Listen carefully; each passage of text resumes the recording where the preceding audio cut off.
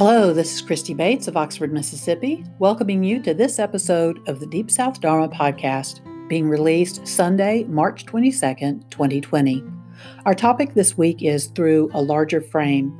The teachings of the Buddha do give us a larger frame that can help us have some understanding even when dealing with a pandemic like COVID-19. So we'll turn our attention to that in just a moment. The only announcements I have this time, I have one announcement and one unannouncement for now. The announcement is really just a reminder that the Oxford Practice Group will be taking our Saturday morning meeting online regularly for the foreseeable future. Beginning Saturday, March 28th, we're going to be meeting from 10 a.m. to 11 a.m. Central Time, as we always do. But we will be meeting via Zoom meeting. And so what you'll want to do is make sure you have your free Zoom account, and then you'll be able to just join us through the link on our website, deepsouthdharma.org. And then the unannouncement, or really more of a pause on an announcement, is previously I talked about the retreat that I'll be doing at Heartwood Refuge in September. That may still happen in September, but there is a possibility it'll get moved to November. So watch our website for updates to that. Or if you want to be sure that you get the updates when I have them, you can go to deepsouthdharma.org to subscribe to get the occasional update from me. So that's it by the way of announcements. And we will turn our attention now to seeing things through a larger frame.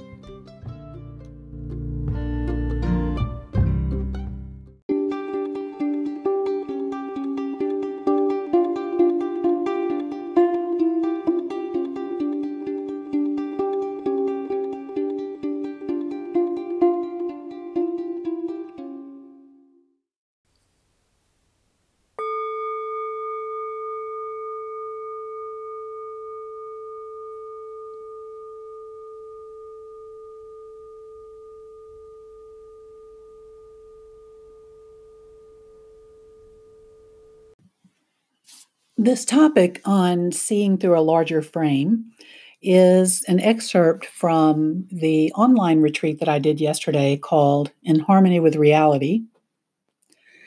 I am recording the excerpt instead of using live recording because I wanted to offer the people who attended the retreat just a confidential space to share questions or reflections as everyone is going through the COVID pandemic right now. But I wanted to offer you this topic because I do believe that the core instruction in that retreat offers us a larger frame through which to be able to begin to come to grips with what we're facing right now. And so we'll start out with the fact that the issue for us as human beings is that perception colors everything. Our perception is our felt experience of life through eyes, ears, nose, mouth, taste, touch, and cognition.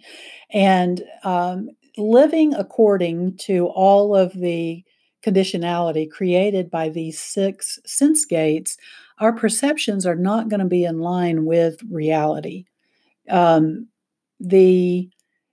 Because we tend to, rather than being with what is going on in the senses in the present moment, taking in the information there, staying open to other information that may go beyond our world of conceptual thought, we tend to get a little bit of contact with something, and based on whether we like or dislike it or miss it completely if it's neutral, we pull up this memory, this perception based on previous experience. And so when we are facing things in life that are happening that are completely new for us, it can take us a while to catch up, and that sense of being out of line with reality is really actually painful and stressful. Um, some even say, especially those of you that have maybe been in 12-step rooms, you've heard the saying that we have a disease of perception or a dis-ease of perception. And one of the things that I really enjoyed in running across this teaching on the Buddha's teaching on four hallucinations of perception is it helped give some clarity to what is meant by that saying. So to say that we have a dis-ease or a disease of perception means that we perceive mistakenly in ways that cause us to suffer mental or emotional anguish despite what we may know intellectually. And so, what I mean by that, and of course, we'll have further examples as we go along, but one of the things I mean by that is that, of course, we may know intellectually that everyone dies. We may know that intellectually. Our perceptual experience, our felt emotional experience of that, however, is going to be heavily affected by by the degree to which we actually live in reality. So we have the intellectual knowledge that people die, and if we're living fully in reality, when someone dies, what we experience is the pain of the loss, the pain of the change. That is natural. That is, we are not saying that, oh, if one could live in absolute harmony with reality, there would be no pain. That there's no being in a human form without feeling a level of stress or sorrow or pain when there is loss. But what we do know is that adding layers of suffering come from these extra beliefs that we have. Beliefs like, oh, that shouldn't have happened, or that person shouldn't have died before me, or that sort of thing. And so what we may know intellectually is not a lot of help to us if that's not our day-to-day actual experience. So we're going to talk about making ourselves aware of if we think about our perception as the glasses that we wear, how are our glasses colored? How does our practice help clear up those glasses so that when we encounter reality, we suffer less with it? So the first sort of basic misperception that comes as part of being human is that we mistake what is impermanent to be permanent, or as if it should be permanent. So the example I just gave comes from this, right? We mistake what is impermanent to be permanent, or as if it should be permanent. Um, if we are believing that something should be permanent, that this person should have lasted longer, all of that, we really are not fully living with the full awareness of the impermanence and the instability of our conditioned experience. This misperception that things should be permanent or are permanent causes us extra layers of hurt. So this misperception actually hurts us, right? The actual loss hurts us enough already. But then, and of course, this doesn't apply only toward people dying, pets dying, other beloved creatures dying. This also has to do with the impermanence of social structures, the impermanence of the ways that we have done things as a society. What we're living in right now is seeing major changes that are coming about or will end up having to come about because of the fact that our structures are not equipped to meet the moment that we're in right now. So if we can allow ourselves to be fully aware to the deepest levels, and if we can allow ourselves to come into contact with that awareness, even if it's, one of my teachers talks about that sometimes we can't tolerate just rubbing our noses in reality for, hours at a time. We may have to just really let ourselves be with something for a few minutes and then sort of pendulate, come out of that, relax in those places that we can experience a sense of well-being, a sense of right this moment, I am okay. Right? We can be aware that things are impermanent. Look at that. My mood goes up and down, my breath goes up and down, whatever it may be.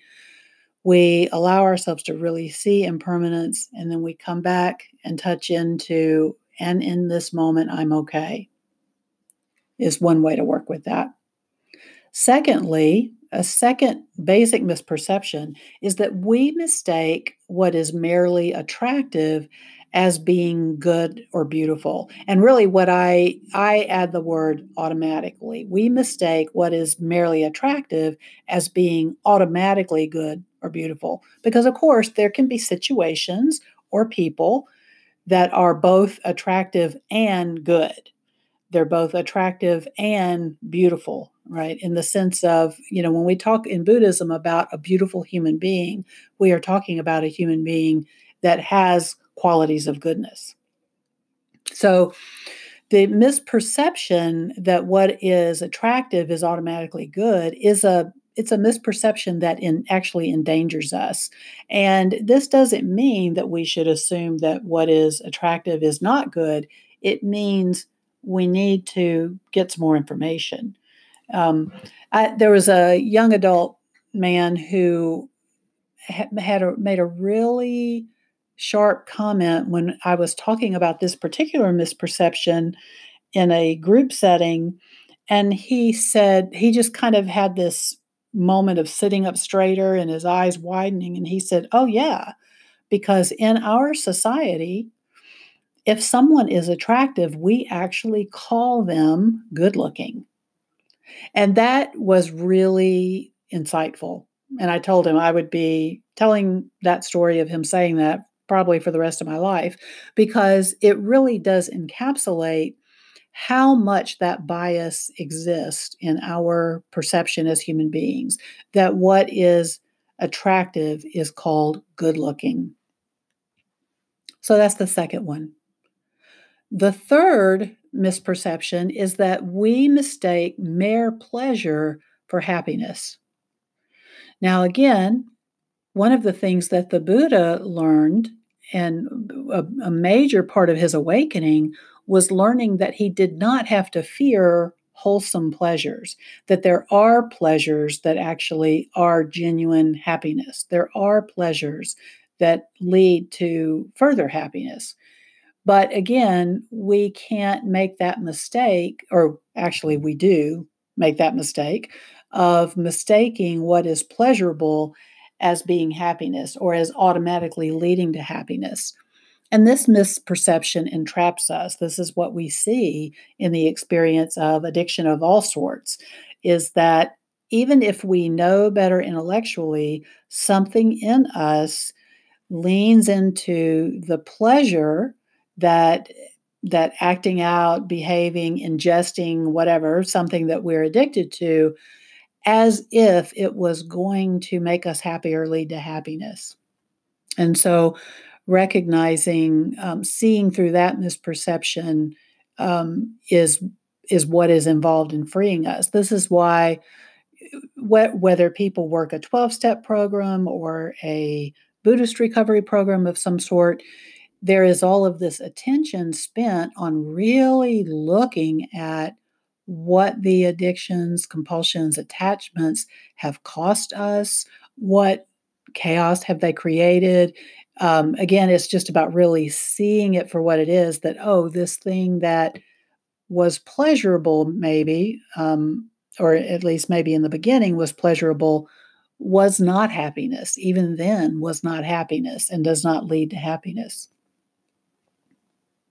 Fourthly, the fourth basic misperception that is often taught is we mistake what is not self or not personal as being personal. as being self. And this misperception deludes us. It deludes us into thinking that we have more control over things that we do than we do. It deludes us into thinking that we have no power in places where we do have power to make a difference in our particularly in our own states of mind. So this one sort of, is a basis for all of the related suffering. So again, the idea is that clear seeing, clear perception helps bring us into harmony with reality, right? The more that we can see clearly, the more that we work to clear up our perception, this sort of allows us to organically let go of attitudes and actions that we have mistaken and the suffering that they cause. And meditation, practiced regularly, aids in clearing our perception. So this is one of the reasons that there is such an importance placed on meditation. The change that we experience is both gradual and it's exponentially faster than the clarity that we would get without regular practice. Now, there are, at least in my current understanding, 4 categories of meditation practice. There's many, many, many more types of there are many, many practices of meditation, but category-wise, there are 4 categories of meditation practice. Right? There's a category that is referred to as concentration practice, in which the idea is being able to train the awareness, to train the attention to sort of land, to be in one place, to receive what is there to receive. So that's an aspect. There is a practice or a category of practice called inquiry. And so this is sort of when we think about somebody being in contemplation, the practice of inquiry, contemplation is not about just sitting around thinking about things. We do that by default, and that is not a meditation practice. But in contemplative, when we are contemplating things, often we are in this process of inquiry.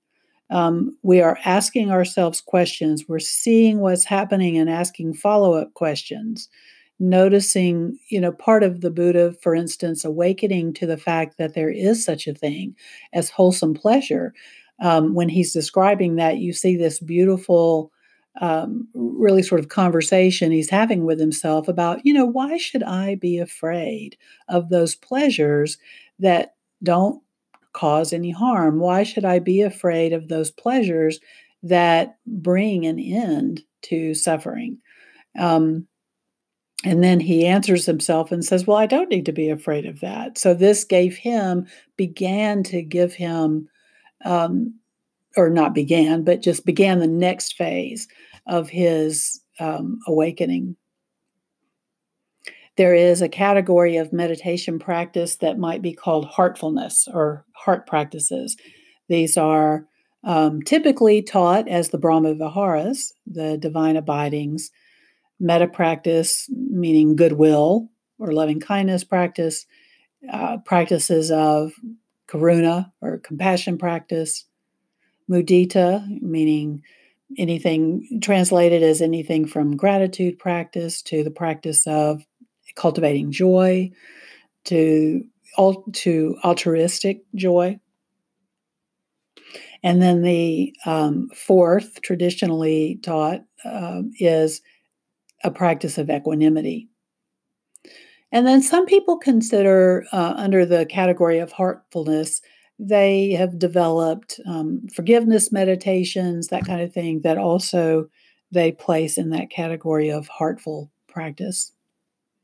And then, of course, there's the practice of mindfulness. And mindfulness as a practice is undertaken both through, not both, through sitting meditation, walking meditation, standing, or lying down. Essentially, mindfulness is this practice that can be exercised under any circumstances. Our formal practice, by formal practice meaning we are deliberately engaged in mindfulness for more than a couple of minutes at a time, as one of my teachers will say, um, can be sitting, standing, walking, lying down. But very often we have to start with stillness. It's almost like in practicing mindfulness, we develop some stillness.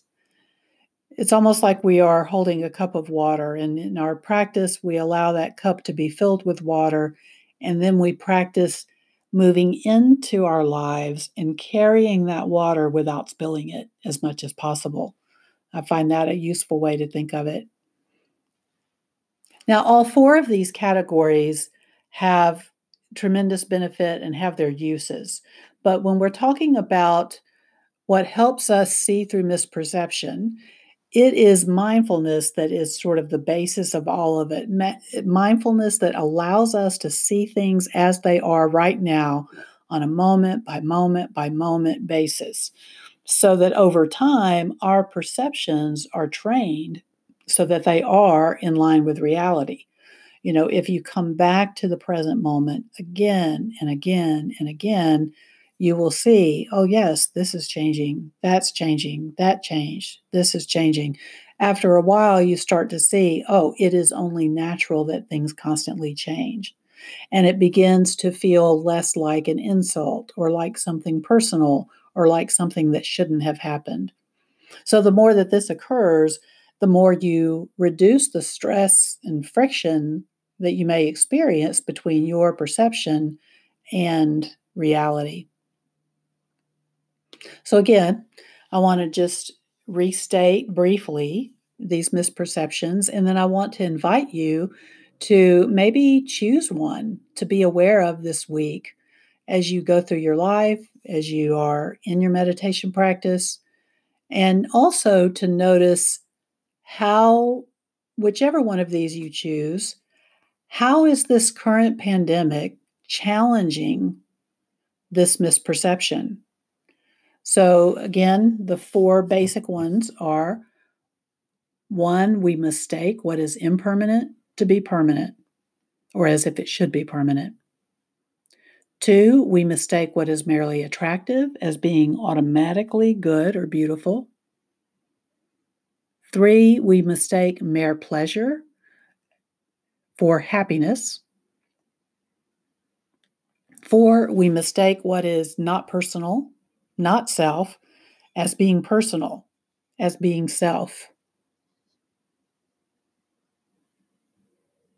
So, working with that over the next week, or however long you choose to, maybe choosing one of these, you may want to do a different one each day. However, you want to work with it, taking a look at how is this current situation challenging your perception. And part of what I hope this helps you to do is to recognize that this fear and experience that many of us are having of, oh my gosh, the whole world is falling apart. I hope this can help you recognize it's not the world that's falling apart.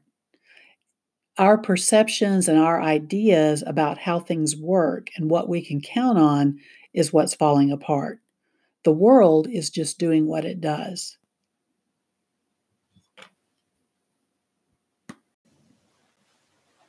Let's just give ourselves a minute to let that settle.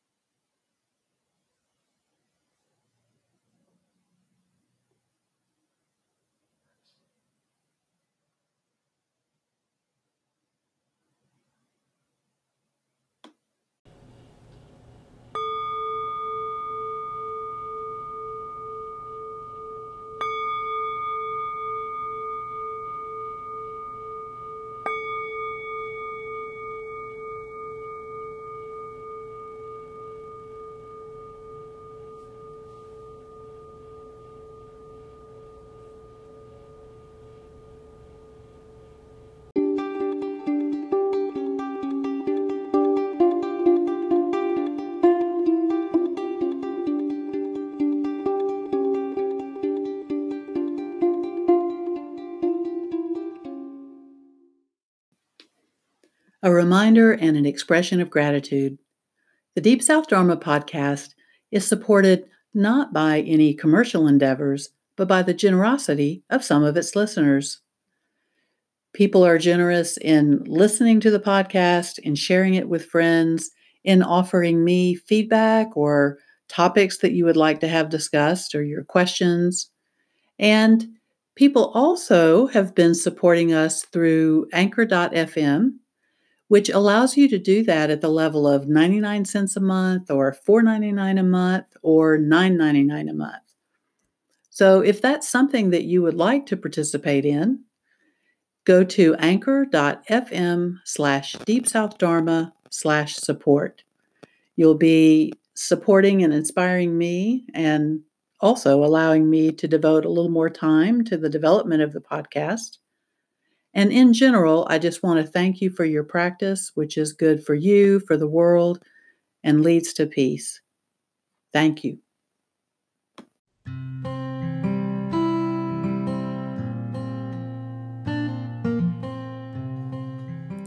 Thank you for joining us for this episode of the Deep South Dharma podcast. We hope you'll feel welcome to share this with anyone you think would find it useful. And as always, feel free to message us your feedback, questions, or topics of interest. Until we meet again, take good care of this body, mind, and heart.